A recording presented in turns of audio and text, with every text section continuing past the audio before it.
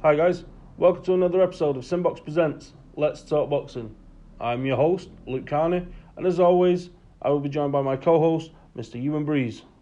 And before we get underway with today's episode, I would just like to let our listeners know that you can check us out across social media, and we're on Twitter at Simbox, we're on Instagram at Sim_box, and you can subscribe to our YouTube channel, which is Simbox Boxing. We provide daily updates, breaking news, and debate all things boxing. So, Ewan, here we are, the end of the year, and we finally, after much debate, settled on our end of year Simbox Presents Let's Talk Boxing end of year awards. Yeah, really excited to get this one out. Obviously, it's been all over Twitter. Everybody's candidates for fighting round and everything. I've been just waiting to get stuck in and waiting for the podcasters the opportunity to do that. Definitely, after a slow start to 2019, I think the action really picked up, in the middle of the year, and then certainly the back end of the year. We, as boxing fans, we were spoilt towards the end of 2019. Yeah, from October onwards, it's just been great fight night after great fight night.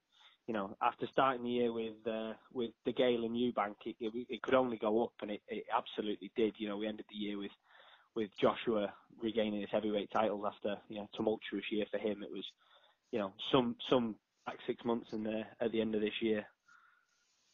Definitely. So we're going to crack on with our awards. There's 7 awards that we'll be looking at today. Debating with yourself, settling on our options. And I must state earlier that there was certainly a lot of to and fro in on certain categories, which we'll touch on. There was a lot of scope for options, all opinion based, of course. But yeah, let's crack right on. I'm really excited to get going with this. I'm really excited to put our thoughts, the thoughts of Simbox out there. Like you say, after a great end to the year, and I think we'll start with Trainer of the Year. Yeah, so I was obviously quite vocal about this one as we were debating in the lead up, and we've come together and chosen Shane McGuigan as our Trainer of the Year, which I thought was I was very in favour of him getting the nod. All of the work, especially done with Josh Taylor this year, has really captured in the headlines, but also I wanted to recognise Shane McGuigan for a lot of the work he's done with fighters that, although they are belt worthy, they're not maybe world title contenders just yet. The Lawrence Okolie's, Chris Billam-Smiths, Lee McGregor's of the world, who have all had brilliant 2019s and look to be moving on to world title honours in 2020, 2021, all under the tutelage of Shane McGuigan. And obviously Luke Campbell as well. I know he came up short against Lomachenko, but to play high stakes chess with Lomachenko for 12 rounds takes a special type of game plan, and clearly Shane was able to do that for him. Yeah, definitely. I think when you look at Luke Campbell, he was in maybe the most high profile fight. You could argue him and Josh Taylor vied for that position. But if we just look at some of the names that you mentioned there, starting off, and it really the hotbed for McGuigan's gym, the real hot streak, for me started in October. We had Josh Taylor unifying the super lightweight division, of course. We also had Lawrence Okolie on the same undercard. He won the European cruiserweight title, knocking out Ngannou in a tough fight on paper. And then we move into November. There was the big unification fight up in Scotland with Lee McGregor fighting Kash Farouk. Unification of the Commonwealth and the British bantamweight titles. Shane McGuigan's charge picked up the win there in Lee McGregor. And then we move on to later in November and Chris Billam-Smith in a real 50-50 fight with Craig Glover in Liverpool, of course. And Chris Billam-Smith gets the win there, a really good win. So when you look at that as a streak over a matter of weeks, it's unmatched, it's unrivaled in not only just a year, but that small section of time. It's a really impressive streak for Shane McGuigan and the members of his team. Yeah, I couldn't agree more. I think especially, as British fight fans, you recognise your own. And I was in the arena when Chris Billam-Smith knocked out Craig Glover, and obviously it wasn't, it silenced the Liverpool crowd, but it was a spectacular knockout. And you could see in the break between rounds, Shane McGuigan was explaining to him that he was open for the left hook as they broke. and that's the shot. That's the shot he started the knockout with, and you can see that in the arena, and you can see it on the fight footage back. And he offered fight-changing advice in, like you say, a 50-50 fight, obviously at a lower level. But he also then did that, against, like say, Regis Prograis and Ivan Baranchyk, and then obviously not fight-changing, but good advice against Lomachenko. He's doing it at British Commonwealth level, but also at world level, and I think he has to be take the nod for our trainer of the year this year. Yeah, definitely, much deserved.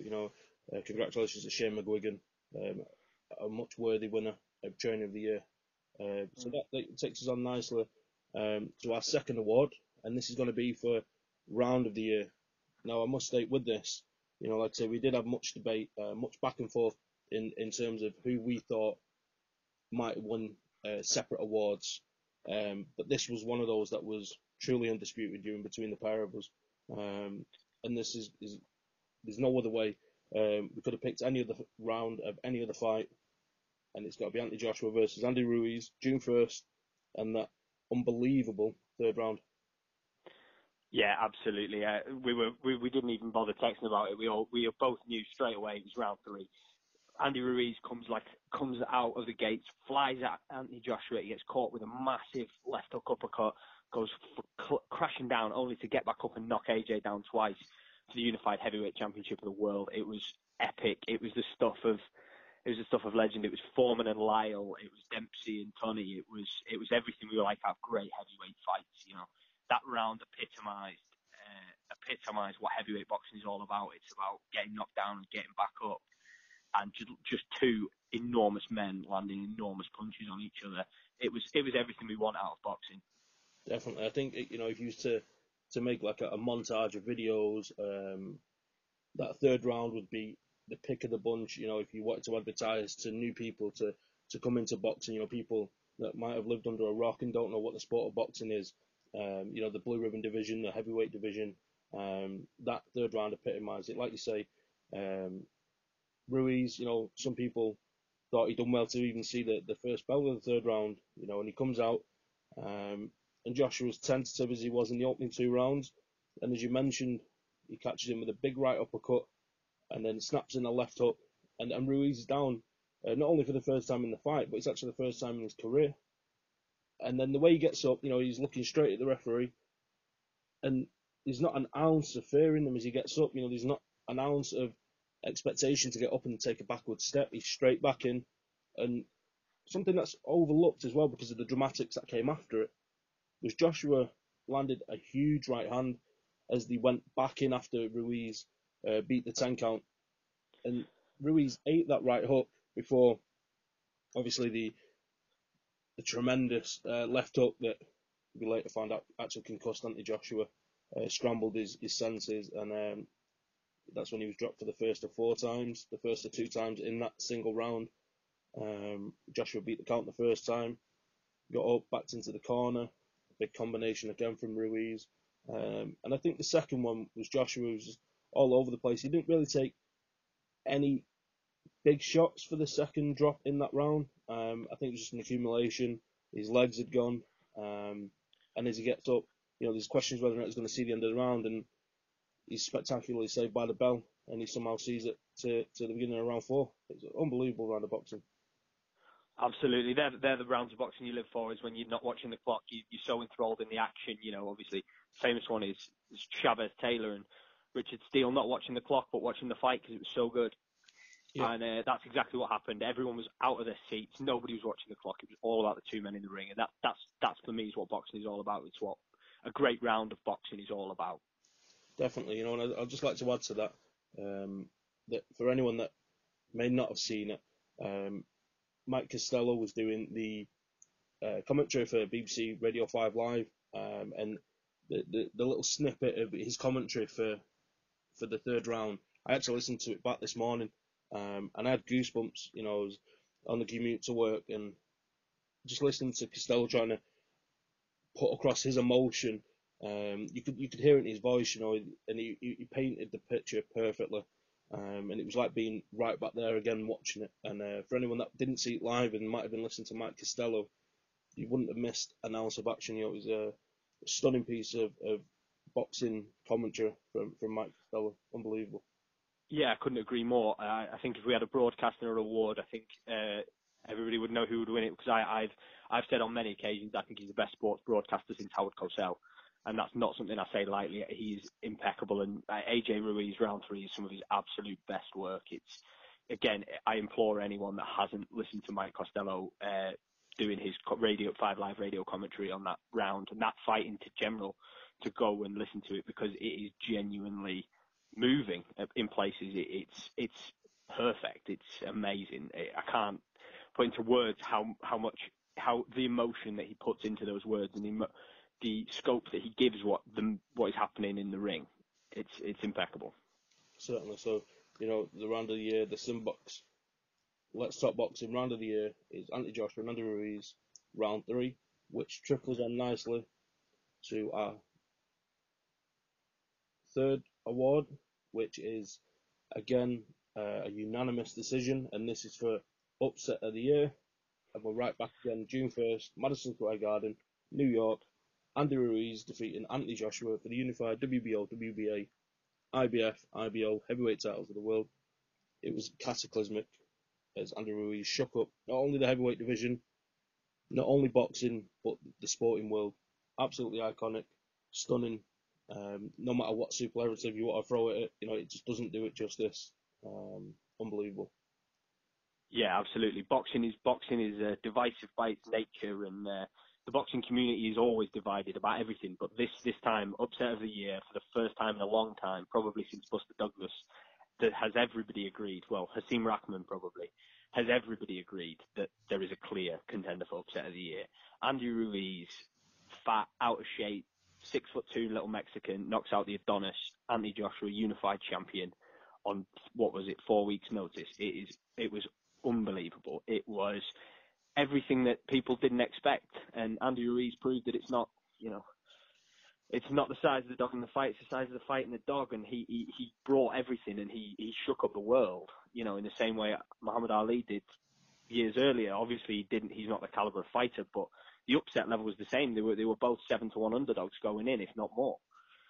It was absolutely incredible, and we have, everybody is negative about boxing nowadays, and there's a lot of negativity flying around, but, when we're old and long stopped doing this, when people talk to us, we'll say, yeah, we got up in the middle of the night and we watched Andy Ruiz knock out Anthony Joshua, because it was boxing history happening before our eyes. Certainly. I think that was the biggest thing to take away when you mentioned how you describe it to people in the future, and how people will look back on such a momentous occasion. If we was just to take a second and paint the picture of how it went down in June, we have Anthony Joshua against Jarrell Miller. Everyone's hyped up for the loudmouth New Yorker fighting in his home city. First shot of the world title against Anthony Joshua. He completely messes that up, fails a multitude of drug tests for different substances. Absolute joke. He's booted out, and he's replaced by, Andy Ruiz, who, like you say, he's podgy, he's not easy on the eye, dead softly spoken, a family man at heart, and he just looked like he was there as a day tripper, like he'd won a competition. Gets in there, plays a nice guy, holding the belts at the weigh-in, and then he goes and turns the boxing world upside down, and he stands atop the division for the next 6 months. He has the majority of the heavyweight belts. He beat, for me, the number 1 heavyweight in the division. And like you say, unless you compare it to Buster Douglas, it's unlike any other upset in boxing in the past 30 years. Absolutely unbelievable, and yeah, definitely upset of the year for me. Yeah, I couldn't agree more. It's one of those things. There are a few. I've written a couple of articles about it. There's a few that stand out in terms of heavyweight upsets, but they punctuate boxing. A heavyweight championship upset is the marquee thing for a decade in boxing, and I think that this could well prove to be one of the marquee fights in what becomes, a second or a third or a fourth golden age of heavyweight boxing, depending on how you classify it. And I think that it was so monumental. It was so big in the world generally, not just in boxing, not just in sport. Everybody knew that it had happened. And that only comes around once or twice in a generation. It was that important. It was that big, and that's why it has to win our award for Upset of the Year. and it might well win my award for upset of the decade, let alone the year. Yeah, I certainly couldn't argue with that. Now, for the first time during our awards, we actually do have some honourable mentions here. You mentioned yourself that there was a couple of other fights that, whilst they were on this kind of level, there was shocks in their own right. Yeah, absolutely. I had just a couple that I think absolutely deserve a mention. Is Pablo Cesar Cano, who knocked out Jorge Linares in the first round. Jorge Linares, who'd obviously beat our own Anthony Corolla twice, and then gone on to have an epic war with Lomachenko where he put him down. He was seen as a real top dog, ready for always at championship level. And then Pablo Cesar Cano just came out of nowhere and obliterated him. A guy with a very mixed record, and he just blew. It was a kind of routine comeback fight for Linares, and he got blown out in one round. I thought that was worth a mention. And the other one is Casemiro versus Tete. So a lot of people think obviously Casemiro had been a champion, but it was 2 weights below. And I actually did a poll on my Twitter, and 98% of my followers thought Tete would win that fight. And obviously Casemiro knocked him out in a couple of rounds. I just thought those were obviously not nearly the caliber of AJ Ruiz, but definitely worth a mention in terms of their kind of shock effect on specific divisions, i.e., super lightweight and bantamweight. Definitely, we can just touch on those. The very noteworthy mentions, of course, and if we just touch on the Jorge Linares bout.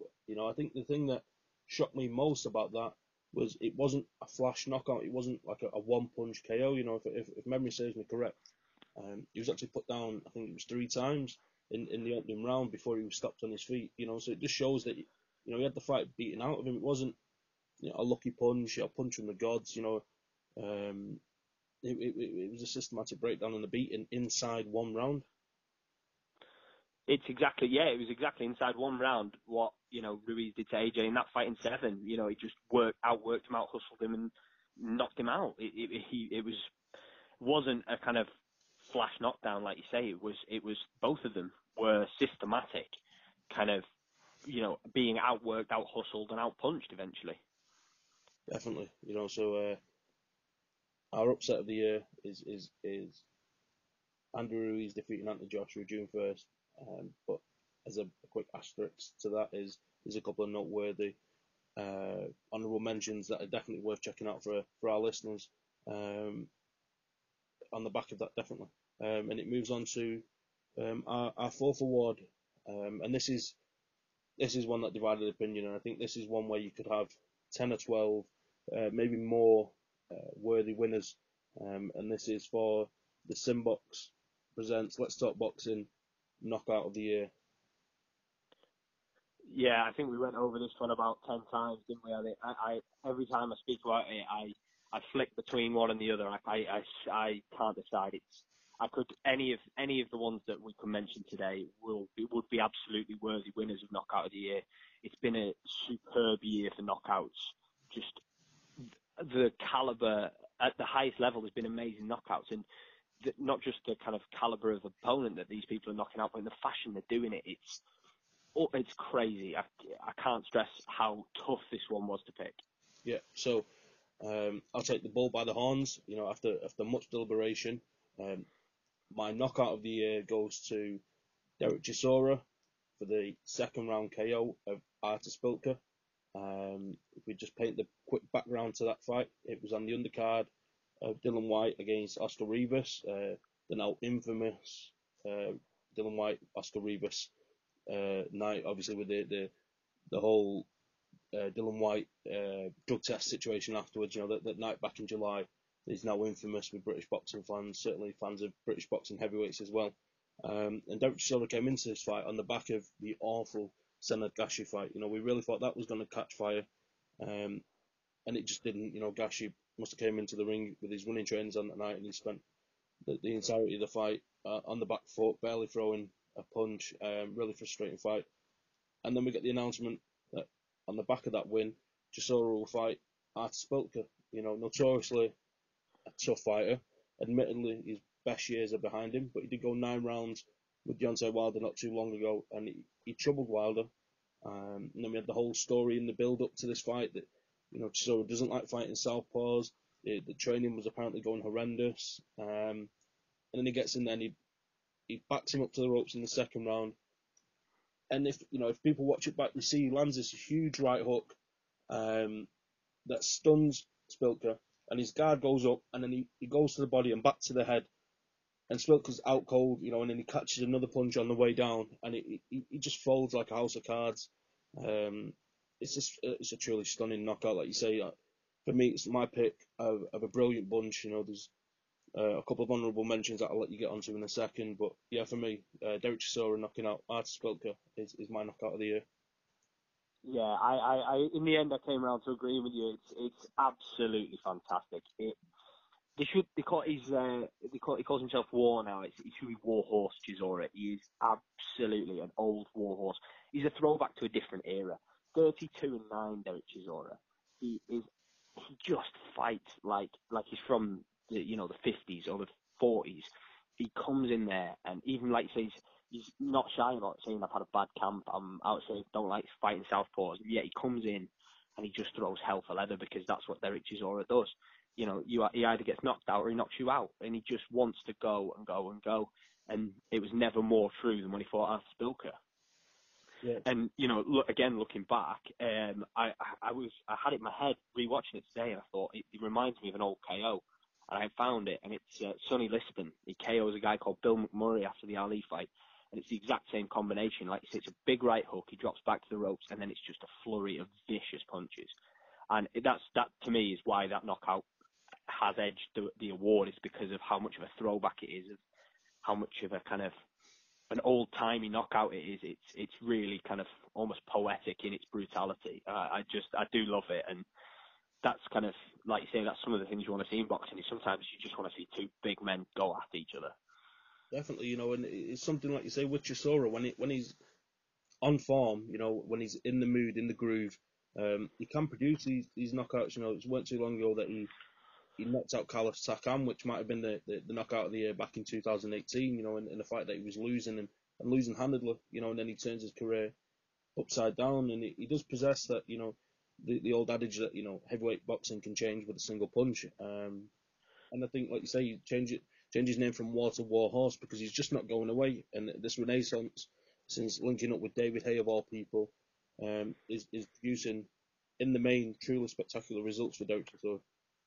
Yeah, again, and he got another big knockout victory again over David Price, which, although wasn't quite as spectacular, it's a big name. David Price is a former British, European, Commonwealth champion. He's no joke. And Derek Chisora, he looks like he might get the Usyk fight. And with Usyk being small, you never know. And like you say, a big KO like this can catapult your career, and it absolutely has with Derek Chisora. From going from that ball-fested Gashi to being talked about with the names of Parker and Usyk, it's massive. And yeah, he just won't go away. Derek Chisora will not go away.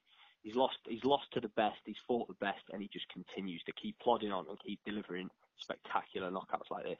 Definitely, and not to go too much off track here, but just to emphasise Derek Chisora, if we used to go back to 2017, he'd lost to Ajit Kabayal for the European heavyweight title. An awful fight, well, not an awful fight, it sounds too disrespectful, but it wasn't what we expected. We really thought that fight could catch fire. And Del went on to lose a majority decision there. And at that point, he was 3-2 in his 5 previous fights. And who would have thought at that point, at the back end of 2017, that 3 years on from that, he'd be on the verge of a world title shot against arguably the hottest new member of the heavyweight division in Alexander Usyk. It's a truly remarkable back end to the decade and entering the new decade for Derek Chisora. It's stunning. Yeah, absolutely, and I'm happy to settle with that as my pick. But I do want to get onto the other two, which could just easily have been picked. And the first one is Super Sam Maxwell, who was losing. He lost 10 rounds, got dropped twice against the guy, the French lad Sadiri, and he was getting taunted and teased in the last round, and he was shot, and his eyes were swollen, and then suddenly he pulls out this right hand from nowhere and just sleeps the kid in the last 10 seconds or something of his fight.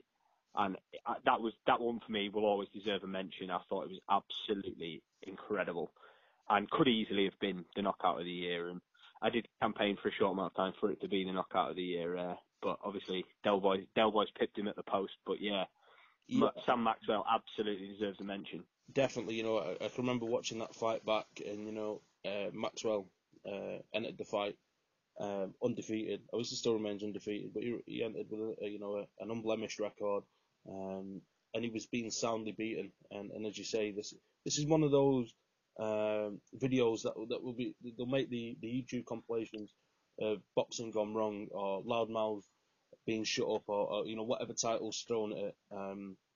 There's almost like a Prince Naseem wannabe.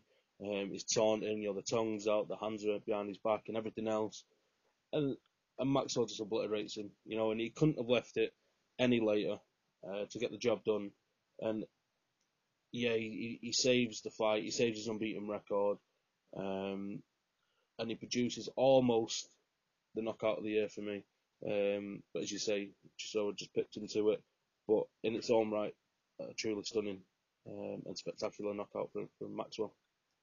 Yeah. I think there's another one you wanted to mention.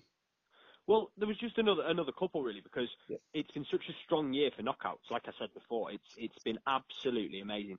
Obviously, you can't talk about knockouts without mentioning Deontay Wilder, and he obviously had two amazing ones, Breazeale and Ortiz.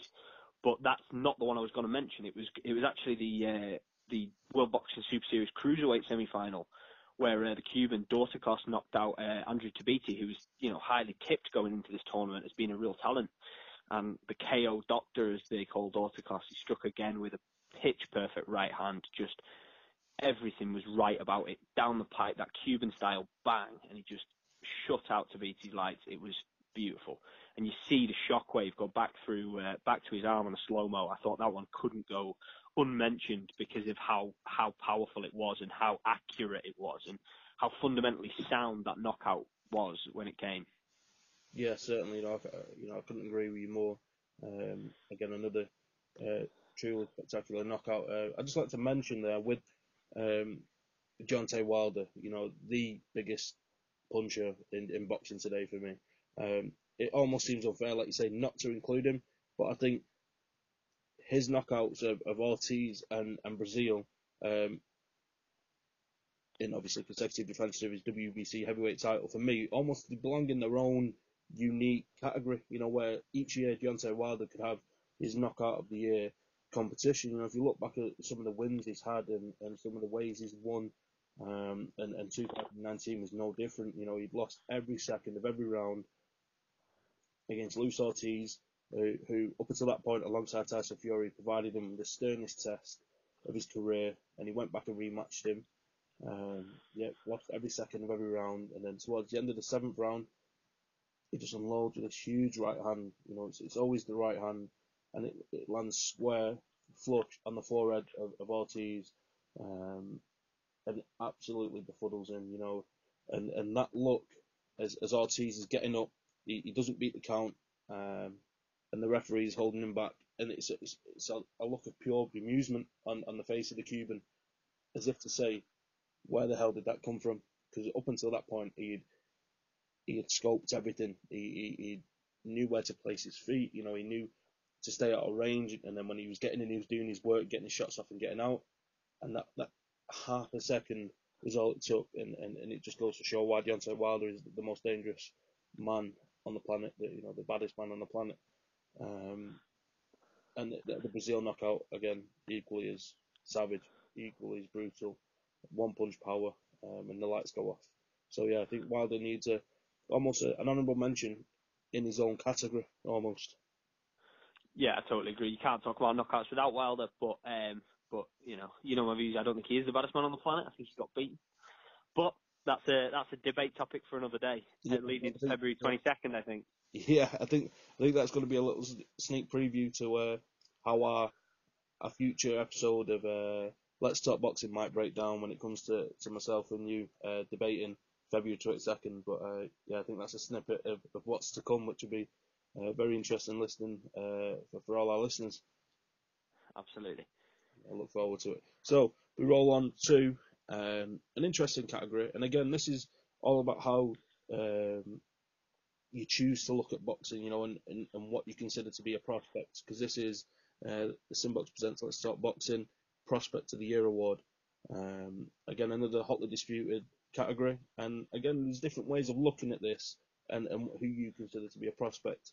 For me, the winner of the award, the Prospect of the Year, is Vergil Ortiz Jr. He's a welterweight, but he sometimes campaigns at super lightweight, so he fluctuates between 140 and 147 pounds. And I'm really excited about this lad. 21 years old. His overall record reads 15 fights, 15 wins by KO. And in 2019, it's 4 fights, 4 wins, all by KO, of course. A truly prodigious talent. Really excited to carry on watching him flourish in what is a flagship division for the sport. The welterweights always produce. There's always 6, 7, 8 fighters at least that you could consider world class, and then you have your elites above that. And I do see Ortiz slotting right in at the mix. Hopefully as soon as 2020, and if not, certainly the early part of 2021. Yeah, I totally agree. He's absolutely devastating. He's not somebody I'd kept too much up to date with. I must admit, but having gone back and in preparation for this and watched a lot of the fights, of the different people we talked about as Prospect of the Year, I totally agree with you. Vergil Ortiz is destructive. But he boxes well. He keeps his feet under him. He moves his head, and he just has pure power in his hands. And at 21 years of age, with a record like 15-0, that's exactly where you want your prospects to be. Have learning fights, have good fights, but be well on the way to bigger and better things. I agree with Vergil Ortiz as our prospect of the year for 2020, obviously going forward, but of 2019. Definitely, I think the fight of his that really made me stand up and take notice, because again, everyone can have padded records. They can all, look good knocking out journeymen, cab drivers, binmen. But when he knocked out Mauricio Herrera, now Mauricio Herrera is, somewhat of a gatekeeper around the welterweight division.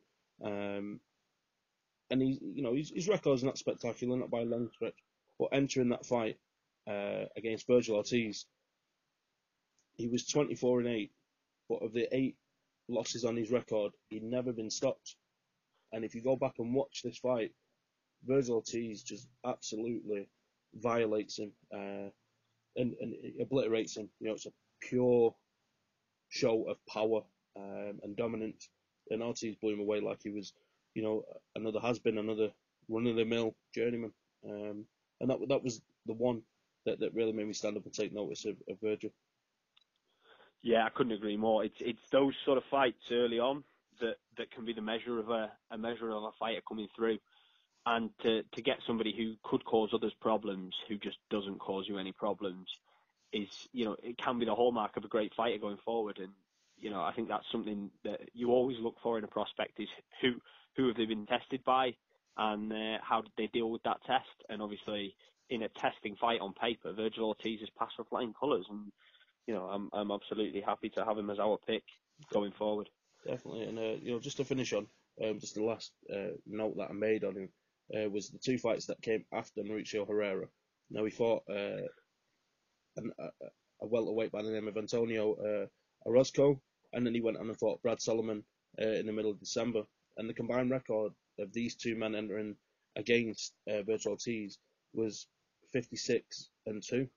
And I think for your 14 from 15 fights, to be fighting guys that had identical records of 28-1 entering the ring against you is, again, a good indication of where Ortiz is going with his career and the caliber of opponents that might not be the biggest names, but they're tested.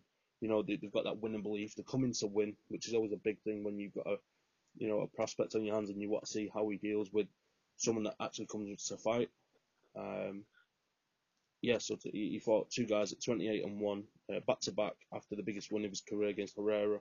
And I think it just puts him in really good standing for another gatekeeper, hopefully early 2020, and then we can see where it goes from there. So yeah, I think he's a worthy winner of the award.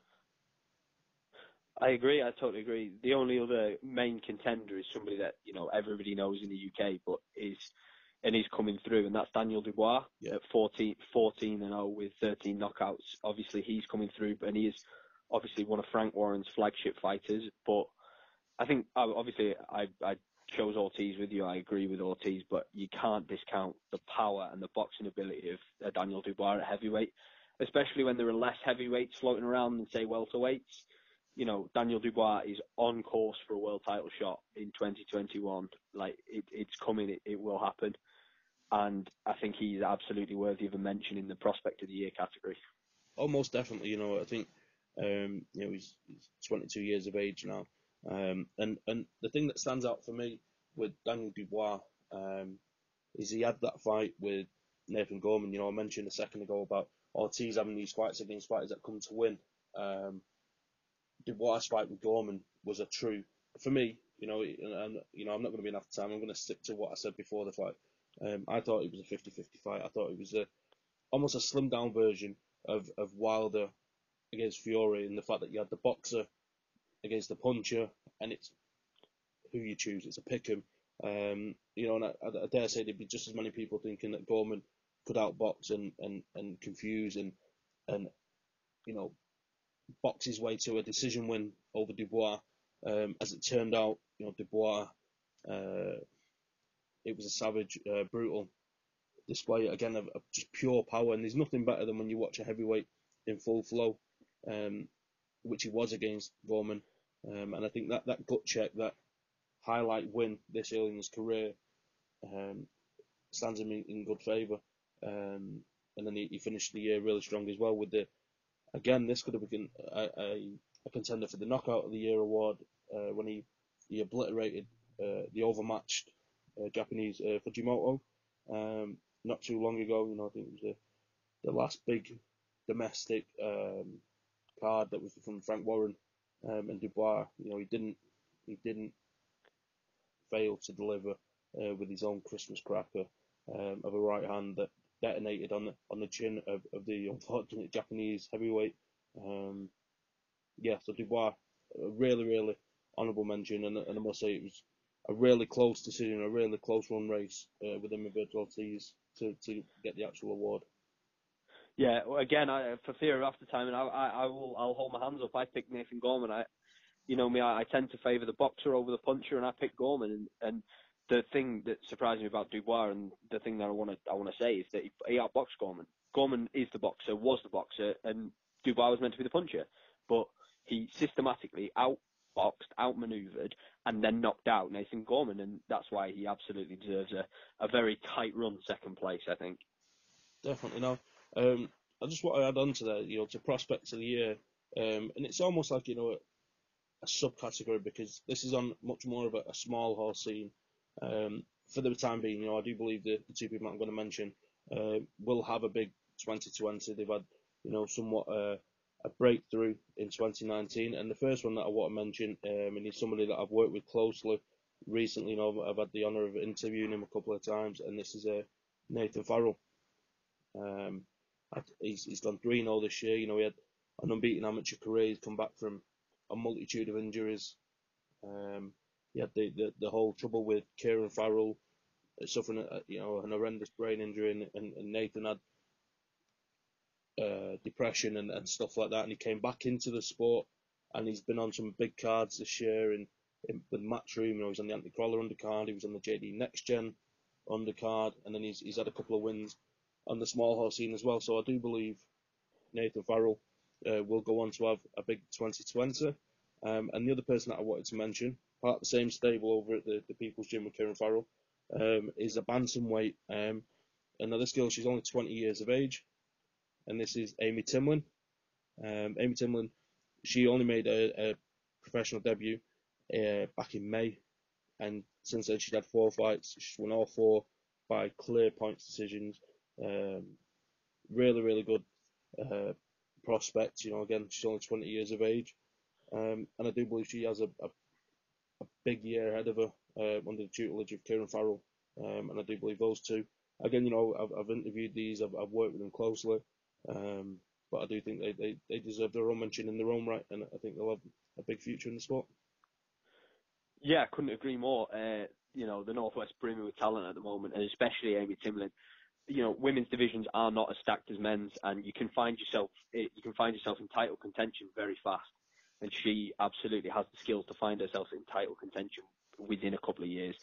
Absolutely, she deserves a mention, and seems very personable as well, and very marketable for the big promoters who are looking to get into more women fighters, and promote those big clashes like we've seen with the likes of Taylor and Pearsoon.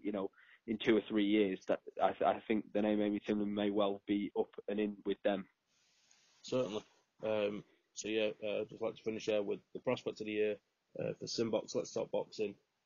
In a closely run affair is Virgil Ortiz Jr. So congratulations to Virgil on that win. And we move on to Award 6 of our awards. And again, towards the end of the year, we was really spoilt for choice. And this was another tightly run affair. It was a multitude of fights, and there's going to be more honourable mentions for this category than I think all the other categories combined. And this is the Simbox presents Let's Talk Boxing Fight of the Year, and the winner was Daniel Roman versus TJ Doheny in a super bantamweight unification bout that was back in April. Stunning fight. I think we both agree. It was a tightly run affair, but we didn't argue the fact that this is a worthy winner. Yeah, absolutely. It was such a good fight. I was honestly, it flew under the radar.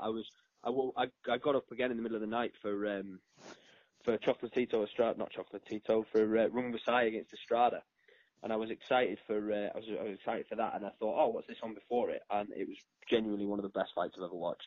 It was because obviously the elephant in the room now is the 2 World Boxing Super Series finals.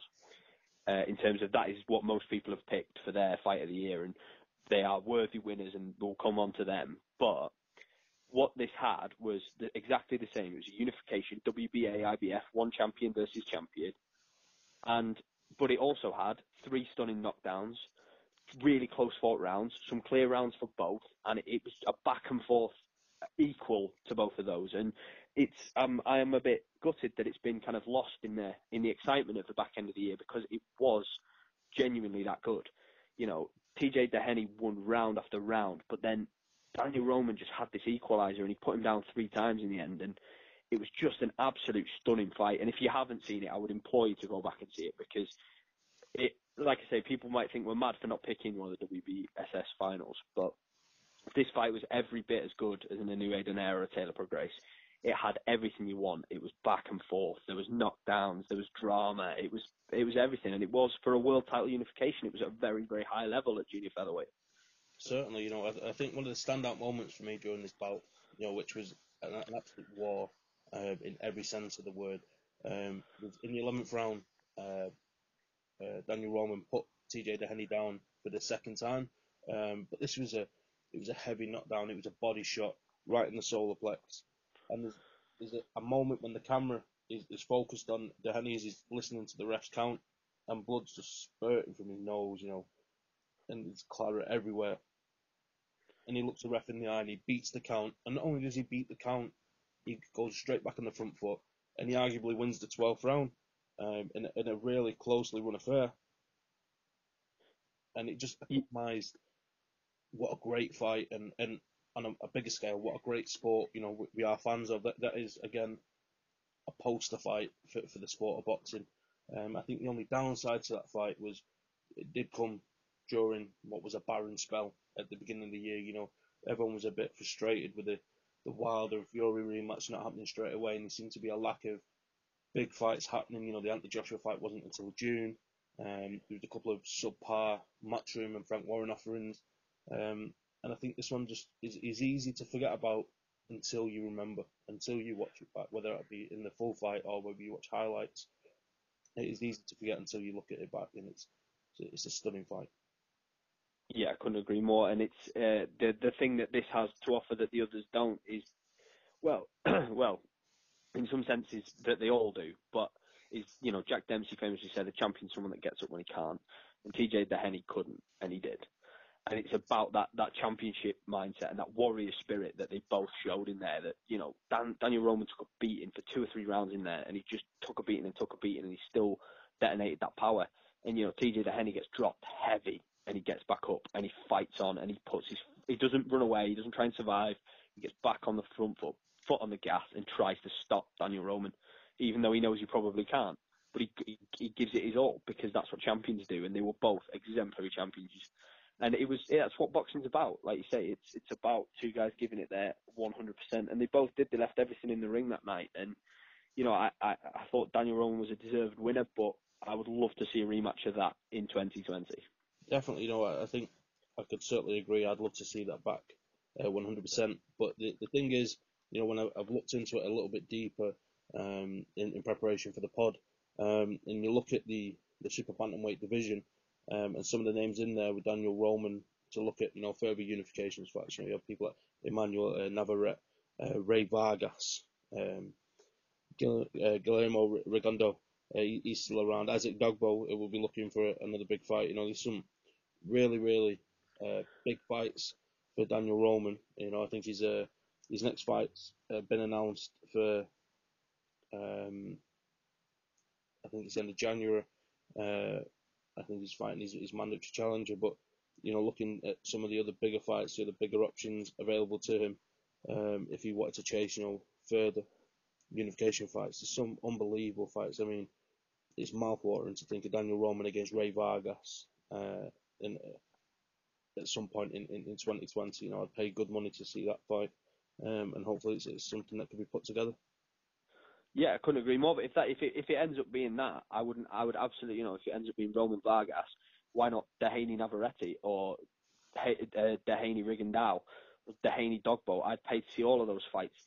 It's an on-fire division for those people who know boxing, because you look at those names and they're not mainstream names, but those fights are incredible. Like any of those, you mix any of those top five, mix them in with each other, and that would be 100%. Like they'd be fight of the year contenders. I think that'd be an incredible. That's an incredible little weight class that not a lot of people know about, that could really set off some fireworks in 2020. Yeah, certainly couldn't agree more there with you. And hopefully we do see some of those fights in 2020. Now onto the honourable mentions for fight of the year. And again, this is similar to the knockout of the year. We were spoiled for choice, and we could have done a separate pod for this category, such as the quality and the delights available for choice. I'll let you take that away with what you believe are your next best in terms of fights of the year. Yeah, it was 100% Inoue Donaire. I up until today. I know we settled on Roman Dehaney, and I do stand by that. But God, it was hard not to pick Inoue and Donaire. They were Thursday morning, and it was an absolute slugfest. Inoue is known as this. Behind Deontay Wilder, he's the next hardest puncher in boxing, and he's a bantamweight. And everyone thought Donaire was a lamb to the slaughter, but then he rolled back the clock, and he just fought out of his skin. He got up off the deck, and he gave Inoue hell, but Inoue proved that he was good enough. And that's, again, it was a gut check of the highest order against a multiple-time world champion. It was, one of the best prospects. Obviously, he was a world champion, but one of the best kind of future Hall of Famers. Inoue's been talked about, yeah, against a guaranteed Hall of Famer in Donaire, and they just gave each other hell for leather for 12 rounds. I could do a whole podcast on my own about how good Inoue and Donaire was. In the same I could do with Roman Dehaney, but it was incredible, and that is fighting spirit personified. It's the Warriors Code. They went toe to toe, and it was impeccable. It was amazing. It was brilliant. Yeah, it's a truly stunning fight, and again, in every sense of the word. Naoya Inoue is one of my favourite international fighters. Nonito Donaire needs no introduction. He's a multi-weight world champion, multi-time world champion, as you say, a bona fide first ballot Hall of Famer. And there was just a couple of standout moments in that fight for me. One being after the fight, Inoue, he mentioned that he'd suffered double vision or blurred vision due to a concussive left hook, and you go back and you look at it and you see Donaire land this almighty left hook. I think it was in the second or the third round. And you actually see Inoue, in response to that, he has to cover up almost one eye to try and make sure that he can still see where Nonito Donaire is as he's trying to land his own shots. And again, I won't be an half timer. I won't say I expected this to be a 12-round war.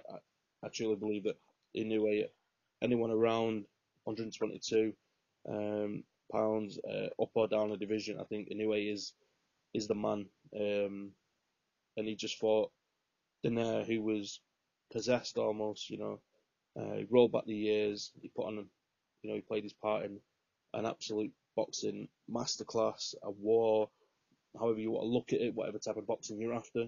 At one point or another in that fight, you found it. Dramatics, cuts, each man having his moments, the pendulum swinging both ways. Spectacular. And again, we're spoiled, and we could have chose different fights for different reasons to win this category. I do believe it's the most hotly contested category this year, and Inoue Donaire it plays its part right there. And sorry, the second thing I wanted to mention about that fight, which I thought was brilliant from Inoue, and it's only caught on a small snippet after the fight, and he's receiving the belts, he's receiving his Muhammad Ali trophy for winning the World Boxing Super Series, and he's being passed a WBC diamond belt, and he just totally disregards it. And I just thought for all the messing around and multitude of belts and all these ABC titles, for somebody of his level on such a platform to make a stand was quite the moment. Absolutely, it was a fighter's fighter that day, wasn't it, when he put it back? It was, what people who refer to themselves as hardcore boxing fans love to see. I want belts. I want real belts. I want one belt per weight class. I don't want any of your rubbish WBC stuff. Yeah.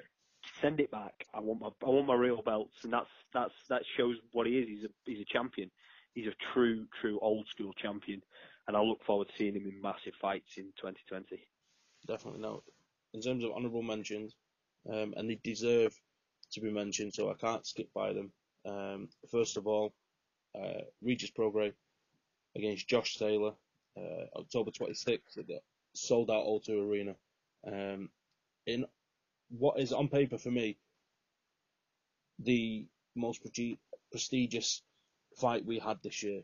Two undefeated, young, in the prime, world champions, come through quite a tough tournament in the World Boxing Super Series.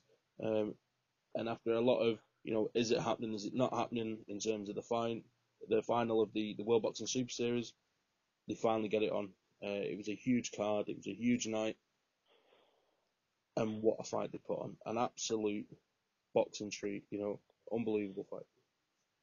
Yeah, absolutely, and everything we said about Inoue Donaire was applicable to Taylor Prograis as well. It was a violent chess match. It was blood and guts, but it was high technique. It was two of the most skilled fighters in the world, going toe to toe, and not just throwing hell for leather, but throwing accurate, precise, measured hell for leather, and really just testing each other's skills. And they were incredible. And just because they've come third doesn't mean they're any less worthy than anybody else we've talked about. It was an incredible night at the O2, and Josh Taylor and Regis Prograis put everything on the line, and they deserve everybody's utmost respect. They were absolutely phenomenal.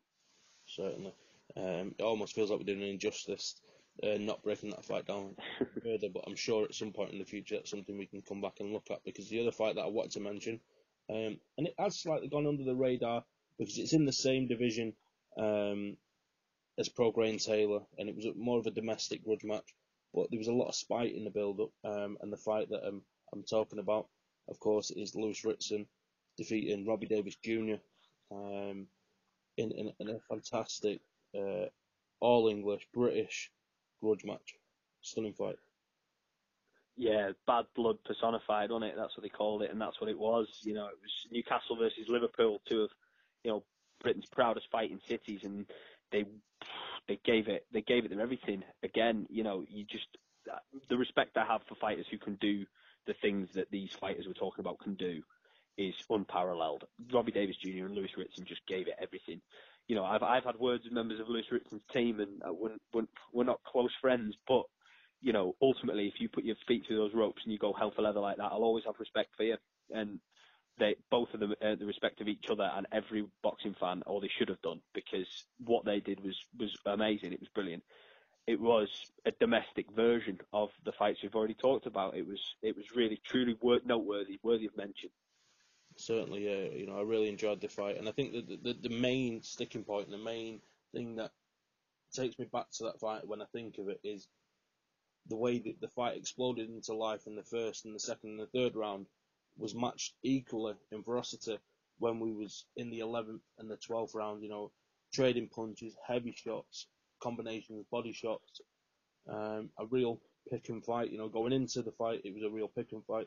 And even at that final bell, had it been given a draw, or a couple of rounds either way, there would have been no argument for myself. And that's really shows how much of a close fight it was.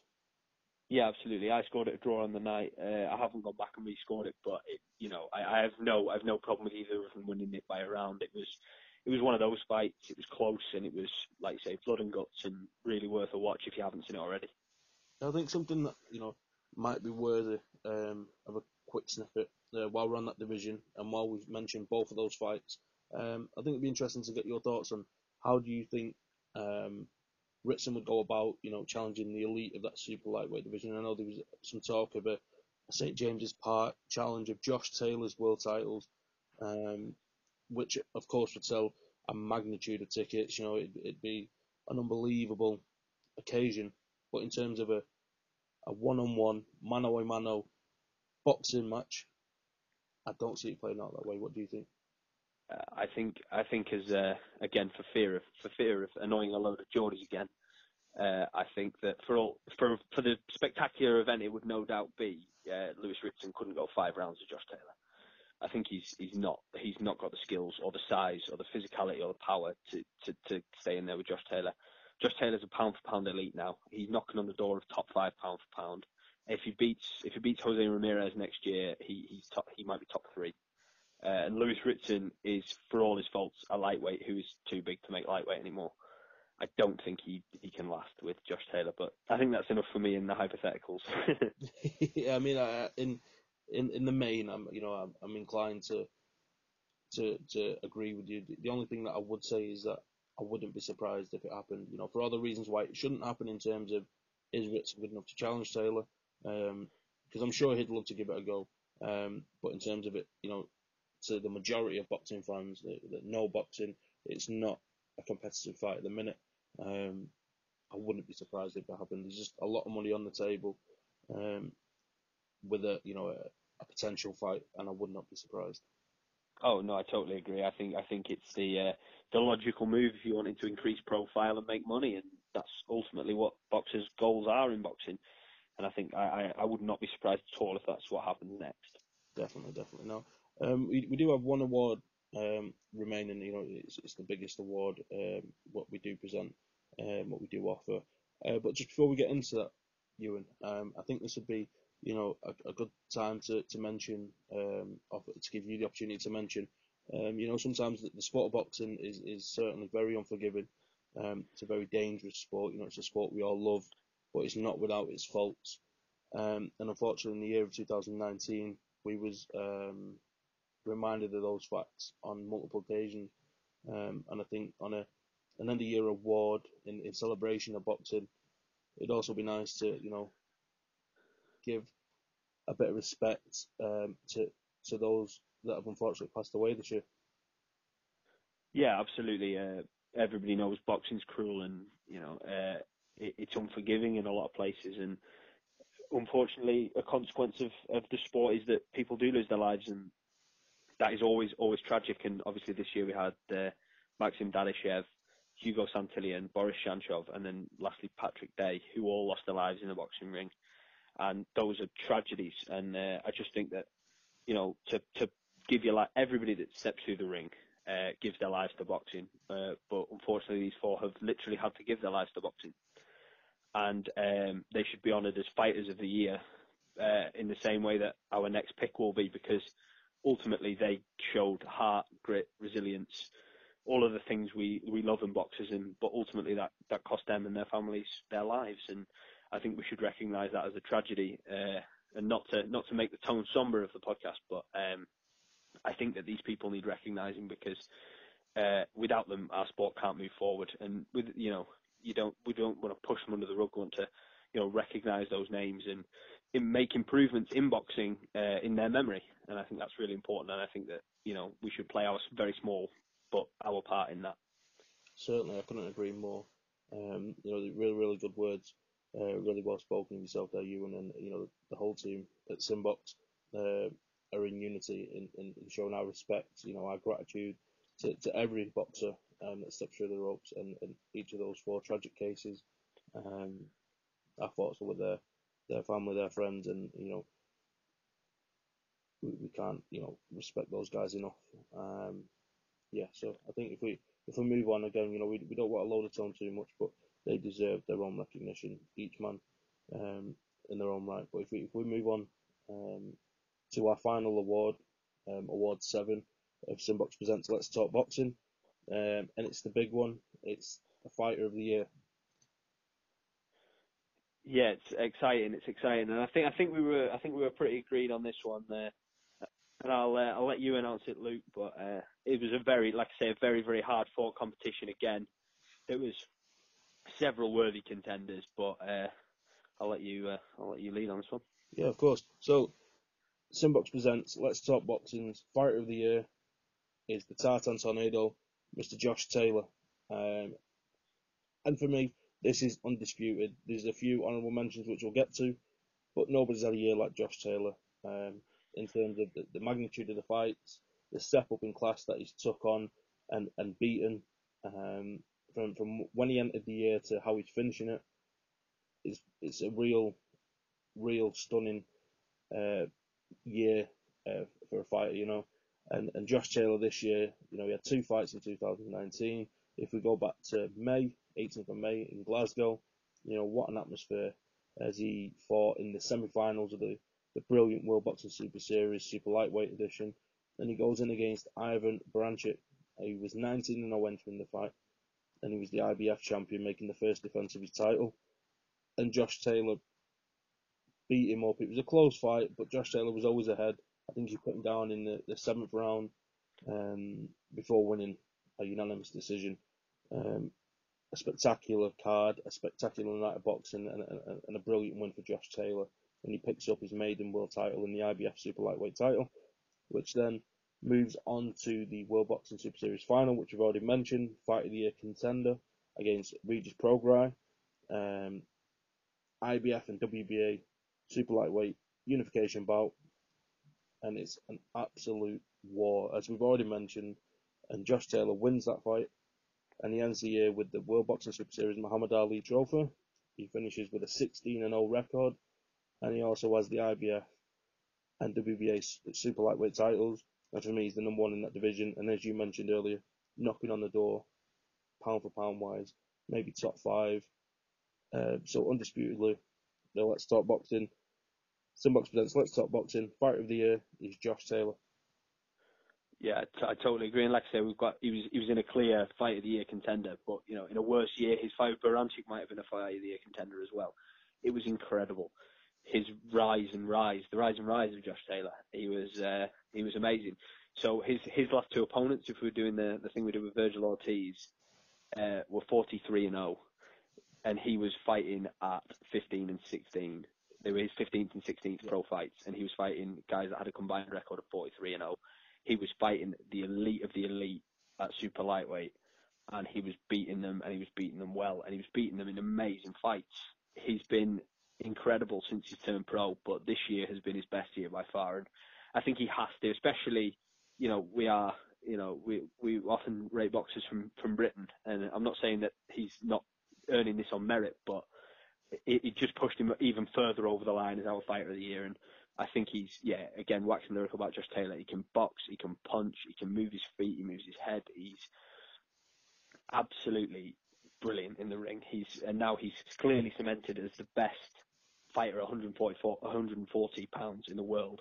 And I think he's got a massive future at both 140 and 147 at welterweight. I think that he's proven this year that, he's got heart and he's got skill in absolute abundance, and he's proved that that he is the Fighter of the Year, and he could well be the Fighter of the Year again. going forward. You know, he's still only 28 years of age. He's hitting his prime now. You know, your prime as an athlete's, 27 to 30 or something, they say, and he's going to be absolutely tearing through the division for the next couple of years. And I think he's rightly our fighter of the year this year. Definitely, like you say, that the Branchik fight was a great fight. It was his breakout fight for me. It put him on that world stage. It was over here in Britain, of course. We knew about him. He's working with Cyclone Promotions and under the tutelage of Shane McGuigan.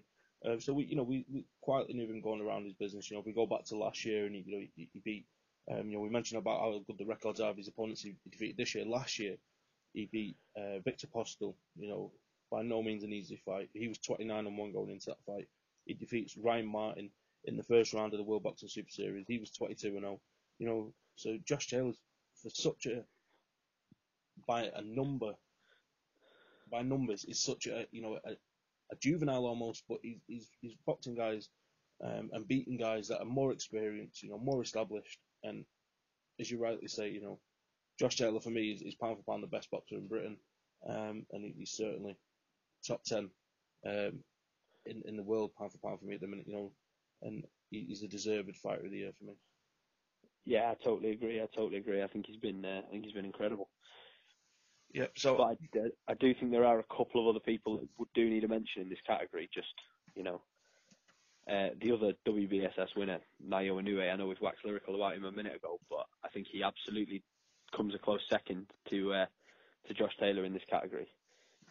Yeah, certainly, and I think something that's definitely worth a mention here when you say we've waxed lyrical about the World Boxing Super Series or the participants. It just goes to show that when tournaments like the World Boxing Super Series work well, and they pit the best against the best, then when it comes to these end of year awards, they are going to be the front runners because they've took on and beat the best of the best available.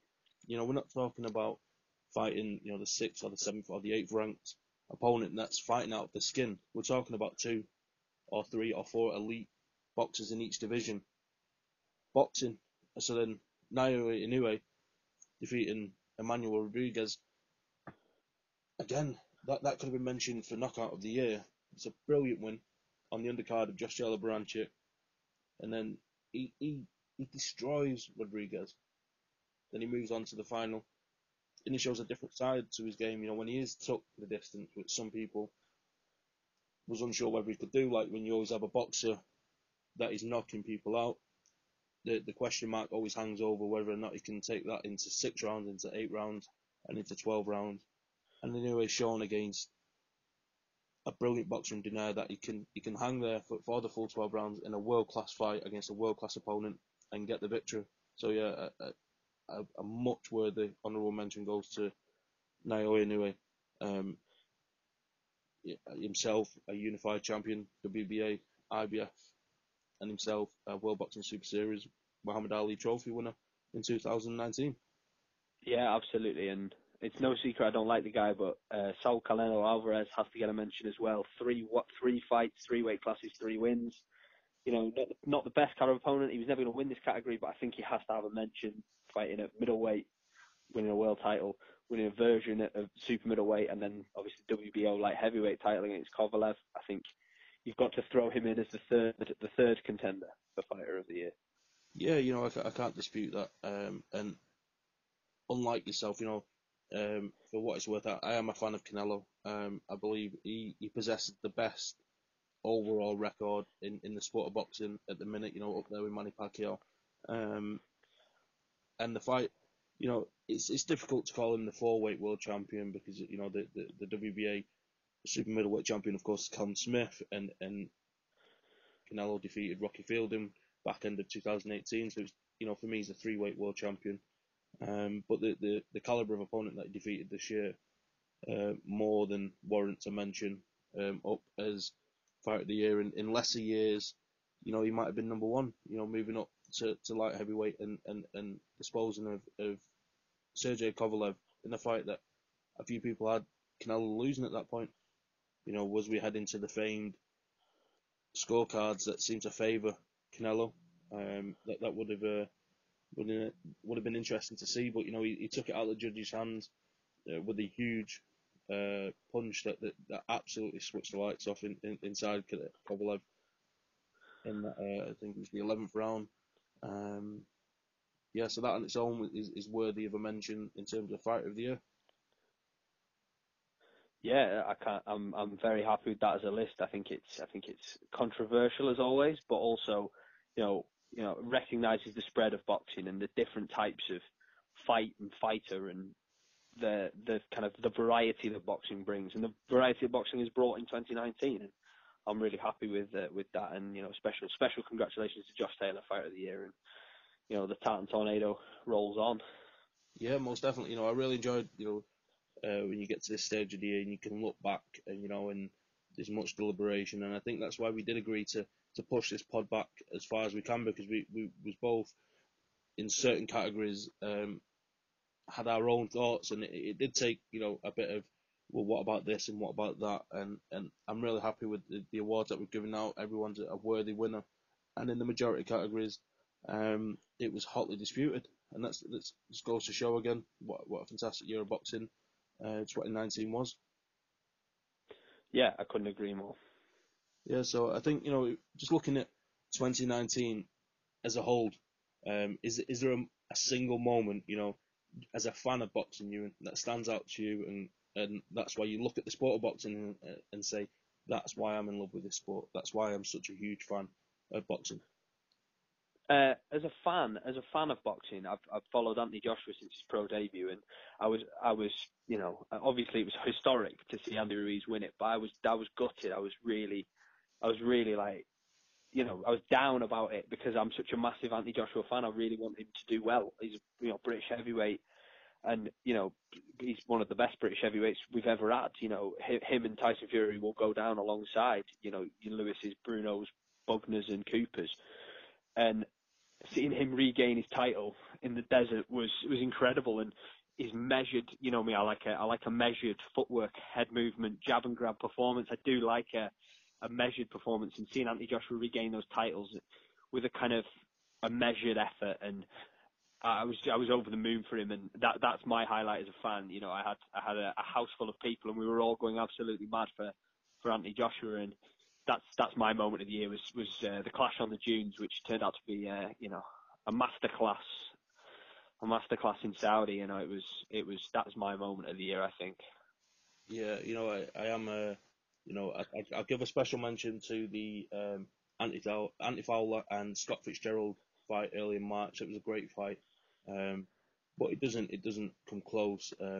It pales insignificant in comparison to my moment of the year, which I'm going to share with yourself, which is Anthony Joshua regaining the unified heavyweight titles of the world. From the moment he lost in June, I put a tweet out at the Simbox, and I believe that he got it wrong on the night, and that he is superior to Andy Ruiz Jr. No disrespect to Ruiz Jr., but I do believe Anthony Joshua was and has gone on to prove a level above. And it was such a long wait from June 1st to December 7th, and there was a lot of people with their opinions, and that's the great thing about the sport of boxing, is everyone has an opinion, and no one necessarily is wrong until proven otherwise, and when the two men step in the ring and you get your answer. And the way Joshua answered all the questions, he won't be able to stay focused. He won't be able to have the tank to box him off for 12 rounds. He will get involved, and when he does get involved, he will get tagged and he will go down. And he ran those thoughts and those words right down the throat of the haters, as they may be, and produced an absolute boxing clinic, an absolute boxing masterclass. And for me, stands atop the heavyweight division as the man. He has the most belts, he has the best record, and all we need now is fights with the other two big heavyweights in the division, of course, Deontay Wilder and Tyson Fury. But that is the moment in 2019. Yeah, and we hadn't discussed before recording the moment of the year, and it's the same for both of us. I think that just shows how important it was and how much it meant to British fight fans, really, and how much Anthony Joshua means to British fight fans, and how much we want him to get back stuck into the mix with the other two big guys at heavyweight in 2020. He transcends our sport, and I can't wait for him to keep doing it in 2020 and keep delivering moments like he did in Saudi. Certainly. So I think, on that point, I think I'd just like to say, I really enjoyed putting these awards together. Is there anything you'd like to add to close out our podcast, Ewan? No, I'm just congratulations to all the winners and everyone that missed out.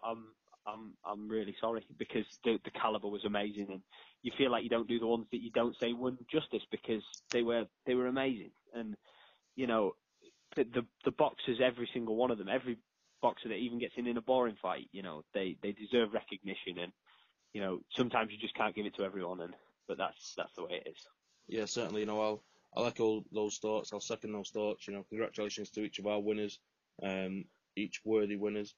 And I'd just like to say, I'd wish you a happy new year, Ewan. I wish all our listeners and all our followers at Simbox, all the best for the new year. And let's hope 2020 is another spectacular year of boxing. Thanks, Luke.